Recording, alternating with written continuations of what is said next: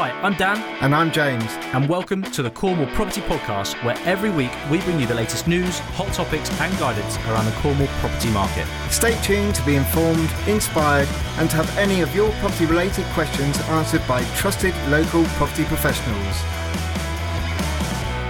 Hello, welcome back. I'm Dan. I'm James. And we are here accompanied by the wonderful Will Gentle. Morning, guys. So, guys, this is our Ask Dan and James / Will episode. So, Will, thank you again for joining us. No problem. Pleased it's to be a here. Pleasure to have you here, and it is an honour to have you here with your wealth of experience in the market and property in general. So, guys, if you have not listened before, where have you been? It is the Cornwall Property Podcast, and we come to you weekly. We have a market updates episode, and then this is our Ask Dan and James episode. So, again, we are here to inform, educate, inspire you guys to get involved in property, and there's a particular emphasis, obviously, on the Cornwall property market. There's a housing crisis here, and we are wanting to help educate you guys to get involved investing in property, bringing some of these derelict, rundown, unsafe properties, bringing them to the market. And and if you've got questions, come to us, and we'll hopefully put you in. If we can't answer them, we will put you in touch with the professionals that we know can. Absolutely. And just a quick reminder how you do that. You can go onto our website, which is cornwallpropertypodcast.com. Go to the front page there, scroll down to the bottom, and you can send us a message that way. Other than that, you can go onto our socials on Facebook, and you can send us a message there. And without further ado, we have our first question, which is from lovely Samantha in Lou, who asked the following. I am very interested in your podcast surrounding the 18-year property cycle. I'm very eager to invest $150,000 of funds I have into a buy-to-let. I'm quite flexible with the location of this investment, but wondered where would you recommend I look and what type of property would you recommend buying? Well, with us having the pleasure of having our very own property expert here, sales and lettings expert, Will. So Will is a manager of Martin & Co. So I think you, Will, would be a fantastic position to kind of maybe give us a little steer on this. Good question. And, it's one question I have to say I do get asked quite regularly. Pleased to say that, always happy to give free advice, and anyone's welcome to come see me or speak to me at the office. If you are thinking of buying, the best thing you can do is talk to an agent before you buy. The worst thing you can do is go out and buy something and then talk to an agent afterwards. We'd much rather spend the time with you and work you through right from the start. So, great question from Samantha. My honest advice is, if you've got $150,000 cash to put down as a deposit, I wouldn't put it into one property. The best thing you can do is look at mortgaging, spreading that maybe in two lumps, as it were, 75,000 each, as it were, as a deposit. You'd have to work out, as I say, the numbers and the sums, as it were, but you could quite easily buy, two-bedroom flats, perhaps in the city centre of Truro, that would get you a good 5% rate of return. If you don't understand, yield is the number we normally look for when we're looking for a buy-to-let, and 5% is the number. Now, the yield is calculated by, you take the yearly rent and divide it by your purchase price, and you're looking for a 5% return. So my general advice is, if you're not going to get 5% out of it, go and find yourself another buy.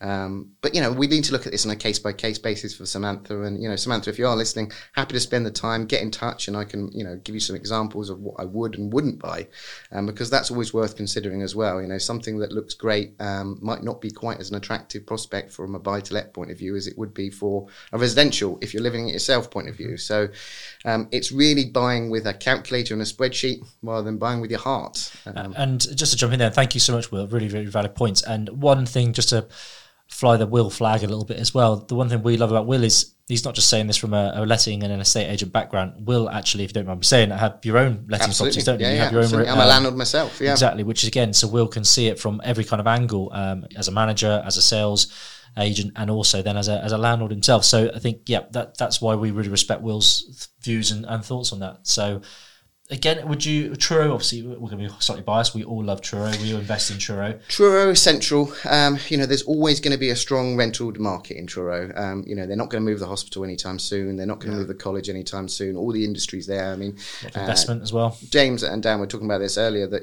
obviously there's where all the job in the industries are. So yes, obviously it's a big city. Big city in Cornwall, take it out of Cornwall, maybe not quite so much, but it's a big city for Cornwall, and there's always going to be an attractive prospect from a buy-to-let point of view.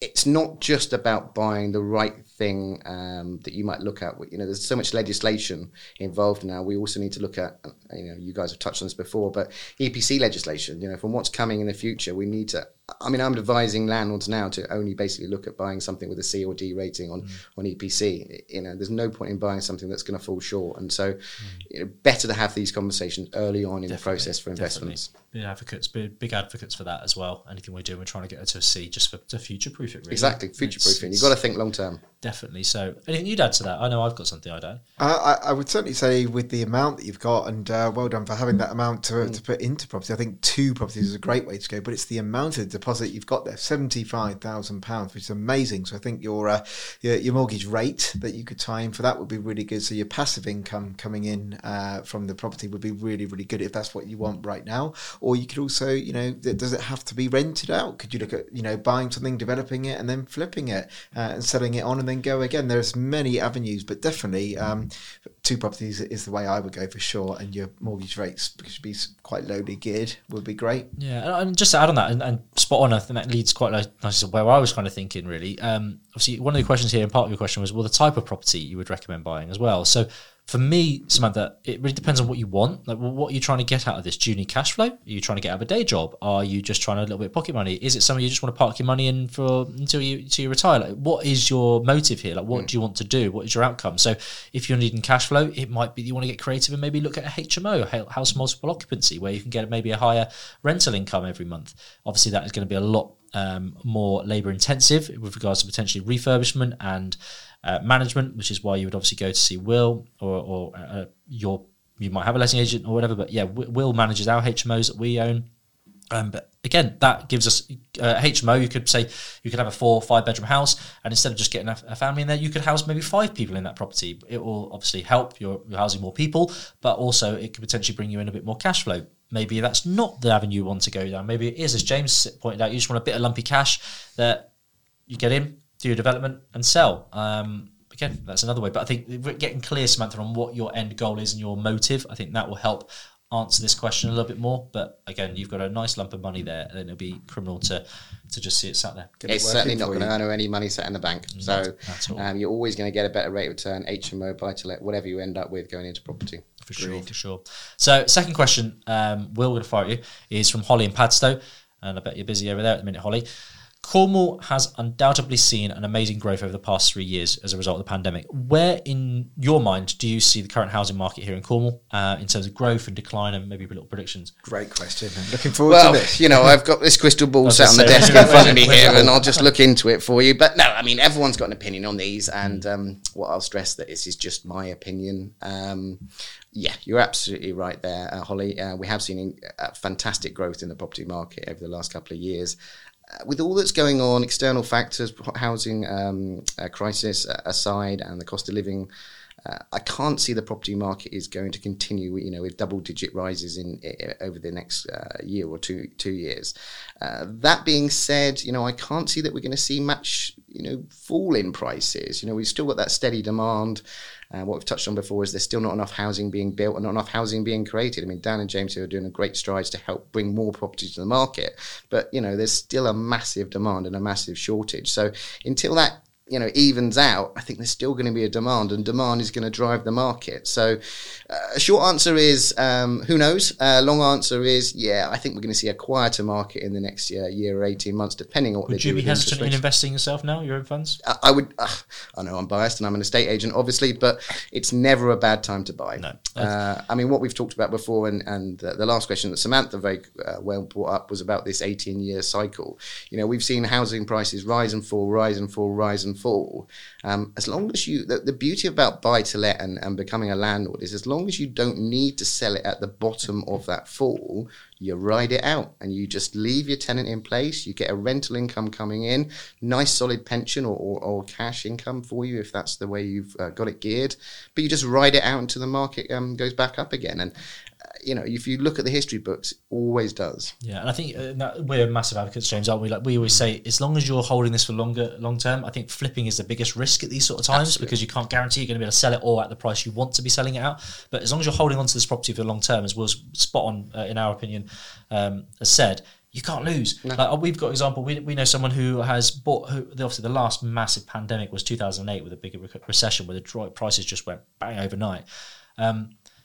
they bought at the January 2008. Obviously, that was the worst possible time you could have bought a property. So, but what they've done is they've shared now that because they wouldn't have to sell it and it was still cash flowing and they weren't negatively cash flowing, they were just sit on the property. Yeah. And although they bought in the worst possible time of a recession, today's date they've still made themselves. It was a northern property, so it's not so high on the growth side of things, but they've still made themselves about 16% to date because of where they bought it at the time and the dip they had. So even a bad investment. Even a bad investment. What you're saying there is even around. a bad investment, but at the wrong time, at the wrong possible moment in the history, still works out well over time. Yeah, as long as you're absolutely right there. You've got to have a 5 or 10 year plan as a minimum. Now, 15 years ago when I first started out, 20 years ago, I was seeing people buy and then flip and literally sell it within 12 or 18 months, as it were. Well, we're not that anymore. You've got to be thinking 5 or 10 years, and this is more about pensions and building long term investment for people. Definitely. No, I could agree more. Anything you'd like to add? No, I mean, obviously, just on here, we got Holly that it might not be an investment property. It might be for yourself. True. Again, if you've just mentioned there, well, like with the 5-10 year plan, I think let's put a scenario here. Let's say you've got a lovely family Holly, and you want to then, move to a bigger property in 3 years' time. Would I be buying right now? Personally, I probably wouldn't, because I think we've seen in some places 27-30% growth in Cornwall. So I think it's very much a seller's market at the moment. And lots of people are selling because in certain locations they just want to exit and they can get as much money as they can for a property at the moment because they've seen that growth. But if you're going to buy now, you could be for your personal self and you want to move in 2-3 years, you might not get what you've paid for it today in 3 years time. That's the only thing I would be wary of. But if it's an investment property, you're going to hold on to it, no need to sell and just ride it out. The rental demand is so strong, go for it. But do think if you're going to be moving for your personal self in 3 years. If it's a short-term gig, then think about it perhaps. And Padstow has been a crazy market, hasn't it? Let's be honest. Absolutely. The holiday capital of Cornwall. Excellent stuff. We're not all Gordon Ramsay, hey? We haven't got a few million quid to learn around. So you've seen my cooking. Well, thank you so much to both Samantha and Holly for getting in touch, and Will, thank you so much for your comments as well. Again, if you want to get in touch with Will, how can people get hold of you? Yeah, give me a call at the office 01872 225354, or just send me an email, and my email's will.gentle@martinco.com. And how you get involved with us here at the Cornwall Property Podcast is going to cornwallpropertypodcast.com. You can also send us an email, which is hello@cornwallpropertypodcast.com, or as many of you do, reach out to us on social media such as Facebook and drop us a message on there. But without you guys, we can't make the show possible. So thank you, and thank you to Will as well. Thanks for having me, guys. Excellent stuff. So goodbye from me. Goodbye from me. And bye from me.